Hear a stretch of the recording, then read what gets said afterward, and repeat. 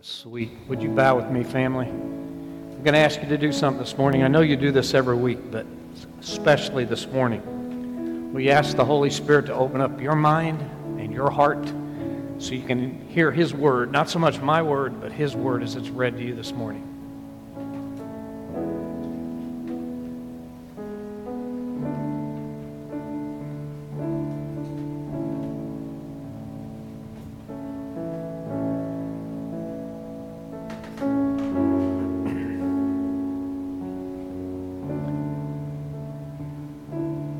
What a gift your written word is, Lord. We thank you for it. I praise you to allow me to look at it, and study it, mull it over with you, and write down some words and share it with my family.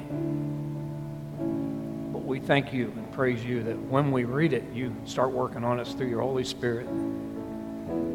You correct us and rebuke us and instruct us in the ways of righteousness. We pray that you open up our hearts and minds today so we can hear you and then give you all the praise and glory. Thank you, Jesus, for grace. It's in your name we pray. Amen. Thanks. You can be seated. Okay, so it was early evening, April 14th, when the USS Titanic first started getting warning messages that there was a dangerous ice field up ahead. They didn't hear the warnings because they were too busy sending out messages from the passengers to home. And most of the messages had pretty much the same theme. We're having a blast. You wouldn't believe this luxury liner. Everything's really going good. And my point is, the warnings were all put on the back burner because everything else was good. Everything seemed good. Later on that evening, they actually got a message from another vessel warning them of a coming ice mess right in front of the ship. Again, they ignored it. In fact, one of the operators on the USS Titanic sent back a message via Morse code that said, shut up, I'm too busy to hear your message. And as Paul Harvey would say, now you know the rest of the story. I can't tell you how many stories I've read over the years about the USS Titanic. And it kind of makes you wonder, what is it about us as people that it causes us to get warning after warning after warning after warning and always ignore them until it's too late? What's up with that? Why do we do that? You know, obviously it's been going on for years and years because we've been studying the Old Testament together last month or so, and we've watched Israel do this over and over and over again.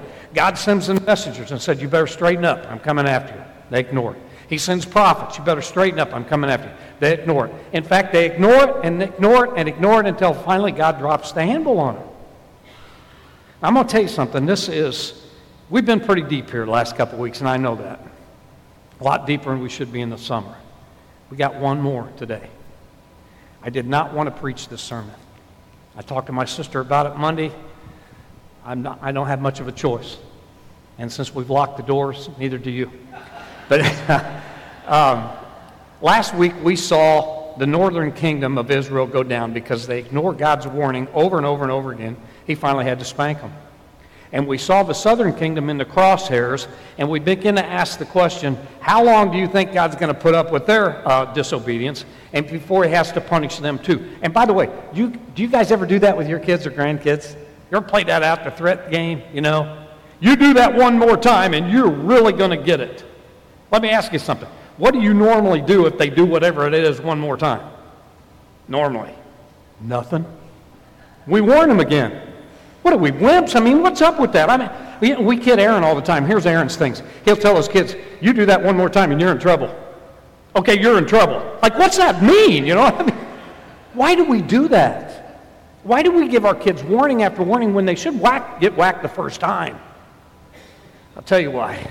Because deep down in our hearts, man, we don't want to ever punish our kids. Ever. You know what? Neither does God. And I love Him for that. So He gives us warnings after warnings after warnings. And so despite all these warnings and rejections, well, as we've been reading, God gives them one more chance, and they still didn't listen. Now I'm asking you, how about us? Because we're getting warnings all the time. You know, we're funny people, to figure out. When you think about it, just kind of confusing. The whole human race thing is kind of...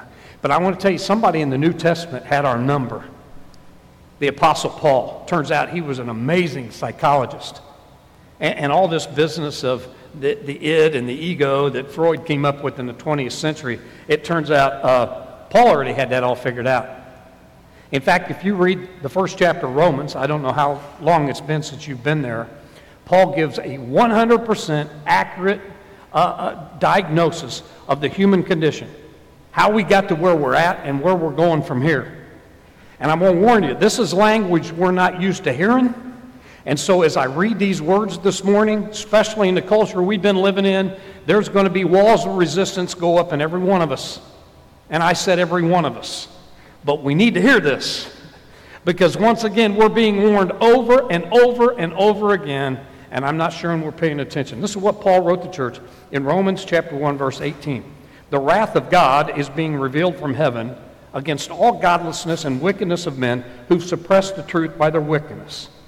Since what's been known of God has been plain to them, because God has made it plain to them, since the creation of the world, God's invisible qualities, His eternal power and divine nature, have been clearly seen, being understood from what's been made, so that men are without excuse. Although they knew God, they neither glorified Him as God nor gave thanks to Him, but their thinking became futile, their foolish hearts became darkened, and although they claimed to be wise, they became fools and exchanged the glory of the immortal God for images made to look like mortal man, birds and animals and reptiles. Therefore, this is what happens because we've lived this way. God gave them over. I'm going to tell you, he uses that phrase 3 times from now to the end of this chapter. These are devastating, powerful words. He gave them over. Your will be done. He gave us over. Whatever you guys want to do. He gave them over in the sinful desires of their hearts to sexual impurity, for the degrading of their bodies with one another. They exchanged the truth of God for a lie, and listen to this, worshiped and served created things rather than the Creator, who is forever praised. Amen. It's pretty obvious Paul did not mince any words here at all. Right out of the gate, he says, the wrath of God is being revealed from heaven against godlessness and wickedness. He's had enough. As Tana would say, them's pretty tough words, Kemosabe. And they are. Anybody in here want to know what the wrath of God really means in the original Greek language? Do we have any Greek scholars in here? Let me help you out. Here's what it means. The wrath of God. He's mad. God's angry at the godlessness and the wickedness that we have performed because we've become all about ourselves over the years. He's angry at what it's done to the people He created. That's us. He created us to live perfectly forever. He's mad at what it's done to His perfect creation. Animals eating each other, chasing each other around, pollution everywhere. That's not the way it was supposed to be. And God is upset. Now, we got to be careful here because the wrath of God we're talking about, not the wrath of people. Big difference. God's anger is not like people anger. He doesn't have anger management issues. He doesn't lose control. He doesn't blow his top. But God does get upset, and He is very upset. And notice Paul says the wrath of God is being revealed. It's happening before our eyes.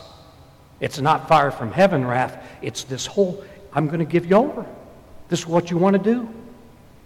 And I'm telling you, man, I think a spanking would be a whole lot easier.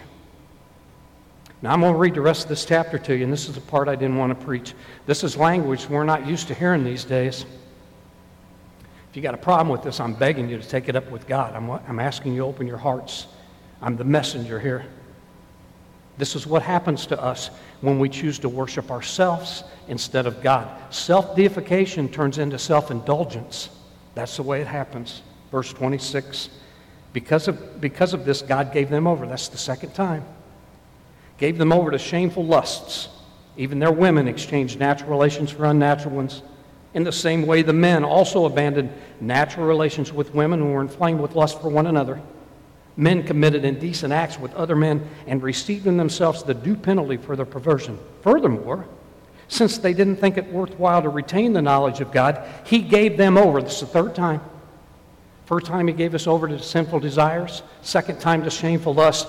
This is the worst of all.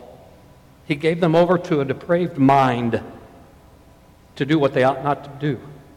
They become filled with, is this not us? Every kind of wickedness, evil, greed, and depravity. They're full of envy, murder, strife, deceit, malice. They're gossips, slanderers, God-haters, insolent, arrogant, boastful. They invent ways of doing evil. They disobey their parents. They're senseless, faithless, heartless, and ruthless. And listen to this. Although they know God's righteous decrees that those who do such things deserve death, they not only continue to do these very things, but they approve of those who practice them. In other words, we're going to get to a place where we not only go against God's law, we're going to cheer people on who do. Because if you don't, politically incorrectness, man, it'll kill you. I'm telling you, spanking would be a whole lot easier. And it's coming too. It's coming too. And I didn't want to preach the sermon because this is not fun. We want to preach about the love of God. And we should, because that's His essence. But we got to talk about this too, family, because God also hates. He hates what's worthy of hating. He hates sin. God hates lies that hurt people. God hates bullying that demeans people and breaks their spirit. He hates unfairness that victimizes people. He hates gossip and backbiting that destroys communities and families and entire churches. God hates cruelty. He hates envy. He hates arrogance. He hates it when people get all puffed up and full of themselves. Do you know there's 7,500 apps right now on your phone that show you how to take the perfect selfie? Is that something? God hates sexual immorality. He hates racism. He hates what those things do to our body and our souls. He hates it when the poor get neglected. He hates it when an entire nation becomes selfish and just wants to take care of themselves. And make no mistake about it, family, the judgment of God is coming against those things. I hate to sound like a hellfire and damnation preacher. I hate this, but it's coming. Paul says that's just the way it is. And you know, most of us in here know that. And most of us in here know we got it coming. There's a select few that probably sit around and say, now how in the world could a loving, merciful, faithful God get mad at His people? That's called justification. There's something else we got to be careful about here. We start hearing about the wrath of God coming against people who are wicked, and we start thinking about wicked people. And we start saying, preach it, Jimmy Kane. We need those wicked people, man. They need to get theirs. You know what I'm talking about? See, that lets us off the hook. And here's our master psychologist. He knew we'd do that. So in chapter 2, verse 1, he switches to second person. So we'll think a little bit about this. Romans 2:1. You, therefore, have no excuse. You who pass judgment on somebody else. For at whatever point you judge another, you're condemning yourself. Why, Paul? Because you who pass judgment do the same things. Verse 5. You're storing up wrath against yourself for the day of God's wrath when His righteous judgment will be revealed. We don't want to do that. Here's what Paul's saying. You be very careful thinking that this sermon is being preached to somebody else. Jimmy Kane, you be very careful thinking you're preaching this sermon to somebody else. Because the condition of the human race is serious and the condition is universal. It's all of us. And there's one word diagnosis description. It's called idolatry. It's the sin behind every sin, and I'm telling you, in my lifetime, I have never seen the enemy throw more possible idols at us than ever before in our life. They're there. Now, we talk about idolatry all the time in church. We have my whole life, and we all know what idolatry is. Idolatry is putting anything in your life or anybody in your life above where God is. It's a cheap substitute for worshiping the one true God, and we all know it. I'm going to ask you very honestly, am I the only one in here who knows that and still goes out week after week and practices it? Am I the only idolater in the church building? Because if I am, I apologize for wasting your time and you're free to go. I just don't think that's the case. And I think we need to talk about this more and more than ever before because, again, this is the most serious accusation to be leveled against a kingdom person, that they're committing idolatry, and it is everywhere. That's why Israel was warned over and over and over again. That's why we're being warned. You know there's 233 references to idols just in the NIV translation? Obviously these dudes get around, and Satan's just throwing them at us. Israel got lots of warnings. They didn't listen. You and I are getting warnings constantly. I wonder if we're listening. Anybody remember the first commandment? Would you throw that up on the board? Exodus chapter 20, verse 1 and 2. I'm the Lord your God who brought you out of Egypt and out of the land of slavery. You shall have no other gods before me. That's it. Ever. You get that commandment, you got the rest of them. In fact, they asked Jesus in Mark chapter 12, verse 30, what's the greatest commandment? Love the Lord God with all your heart, mind, soul, and strength. It's idolatry, man. It's killing us. It's the sin behind every sin. Anything that you have in your life right now that you're putting above God at any place is idolatry, and he takes us very, very, very seriously. And the problem we have is the nature of idols, because Satan is ramping this up. Do you agree with me on that? Oh, my goodness. The nature of idols. Number one, they're sneaky. You know, one of my favorite things to do, and I do it at least twice, maybe 3 times a week, is to sneak up on Christy Webster and scare her. I get so much joy out of that. Now, I do. It's a blast. Now, next door in the little white bathroom over there, when you shut the door, the light comes on, the fan comes on automatically, so you can't hear anything going on the outside. And Lori White, who likes to, like she's got a halo. She does not have a halo. She'll come and knock on my door and say, Chrissy's in the bathroom. So I go running down to the bathroom, and everybody comes out to watch, and I just stand right outside the door, and she'll open it. Falls for this. I can't believe it. She'll open up the door, and I'll scream at her, and she goes to the bathroom again, right there on the spot. And then she says things she shouldn't say. That's fun. This is not fun. Idols sneak up on you, man. And there's so many of them. Listen to me very carefully. Remember, I'm not preaching to you, I'm preaching to me. One day you've got this thing and it looks fine. It's sports. Your kids are playing sports. It's camping. You're going camping. It's money. I'm working on my retirement. It's your relationship, your wife that you love so much, you just got married. One day it's this, and the next day they become your object of worship. And that's an idol. Sneaky. One day it's here, the next day it's there. And secondly, they're blinding us. Paul says once they become then they blind you. Your hearts get darkened, your mind goes nuts, you get cloudy, you don't know what's going on, you start doing things. Now we got to admit, we're living in a pretty therapeutic culture right now. I mean, we're living in one where, it's kind of dangerous for me to even read Romans chapter 1 because of some of the stuff that was in there. You know exactly what I'm talking about. We got to be so careful these days. Got to be therapeutic, cautious. John Ortberg was in his second year of grad school, and he was working on becoming a counselor instead of a pastor, and he was working on what they call non-direct client-centered therapy. And the way this works is you don't give any advice, you just listen, and then you repeat what they said to you in other words so they know you're listening. And so this gal came to see him, and of course it's free because it's grad school, and she don't want to be there, and she's mad. She tells him right off the bat, I don't want to be here. My husband signed me up for this. He said, I got to go through this. I'm here. I don't know how long I don't know what we're going to do. And John Ortberg said, so what I hear you saying is you don't know what we're going to do today. She said, that's what I just said, you idiot. I don't know what we're going to do today. And he said, so what I hear you say is you don't know what the agenda is today. And she cussed him out. Of course, he didn't repeat that. And he decided to become a pastor that day instead of a counselor. I'm going to tell you something. Paul's not using non-direct client-centered therapy here. He's being about as direct and as clear as he can get. And what he's telling us is the human heart, including my heart and your heart, is an idol manufacturing machine. John Calvin would later say, the heart is an idol factory, and the enemy is using that against us today in ways like I've never seen before. And it's very good for you and I just to admit that, and to come down here at the altar like we do every Sunday and get honest with the Holy Spirit and ask Him to figure out in our lives what our idols are and shut those things down today. Shut them down. We can't live this way, man. You shall put no other gods before me. Now again, the third thing is they're hard to identify. So many idols today. So many places to worship and lift up to. So many more than one in Christ's day. So much stuff. And some of it's good stuff. We talked about this before. Your work. Work's good. Unless it becomes where you get your identity. Unless your self-esteem is locked up in it. Unless you're neglecting your family and your friends and God. And then guess what work is? It's your idol. And speaking of families, man, I love my family. I'm crazy about my family.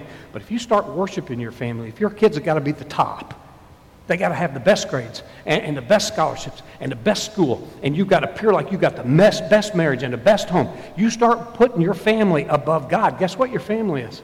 So now I've seen it. I've done it. I've done the Christianity thing. Christianity's good, but when you start relying on your preaching ability and you're praying, I pray an hour in the morning, if you start relying on that instead of the grace of Jesus Christ, guess what your Christianity has become? An idol. I've done it. It's so confusing. Because you start asking, where do I draw the line? Where's my passion end and my worship begin? That's why we got to come to this altar every week. That's why I'm so thankful the Holy Spirit's in the room. You can ask Him. The heart doctor's here. Jesus Christ can help you through this thing. You come up the altar this morning and you ask Him. Now you can ask yourself some questions on the way up. Do I have enough? Ask yourself that question. Do I have enough? You know exactly what I'm talking about. Do I have enough money? Do I have enough stuff? Or am I still going after it? Because see, here's the idol wants your full worship. And he wants you to get more and more and more and more until you wake up one day and you're enslaved to whatever it is. And you all know as well as I do, stuff and money is the top of the list. We got to have more and more and more. Do you have enough or not? Talk to him about it this morning. Second one is, do I have enough power and control? We talked about this a couple weeks ago. We want to be in control of everything. Well, we can't be.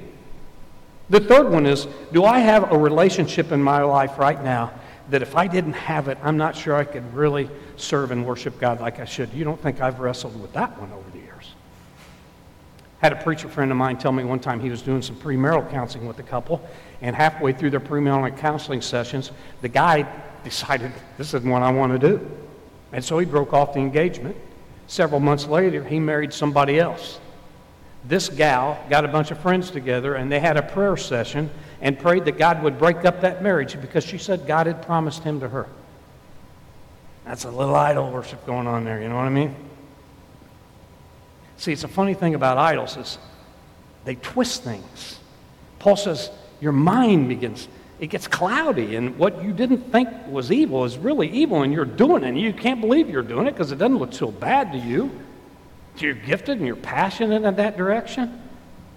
It just messes with you. When you start worshiping anything besides God, your hearts become crazy. There's a book out right now called Mistakes Were Made But Not By Me. It's a fascinating book, and it talks about what happens to us when we start worshiping ourselves and we get our minds off of God. Our minds get cloudy, our hearts get cloudy, and our memories get bad. We start remembering about voting in an election that we really didn't vote in, or voting for a candidate that we really didn't vote for, or we start remembering about winning this argument when we really didn't even have the argument, or this heroic deed that we did when we really didn't do the heroic deed. And this one's the one I'm hearing a lot. We start remembering that we've been Cubs fans our whole lives because the Cubs are winning. I've been seeing a lot of that lately, but you know what I mean? Your mind gets clouded. I went to a funeral of my best friend, one of my best friends from school, several months ago, or several years ago. His dad died.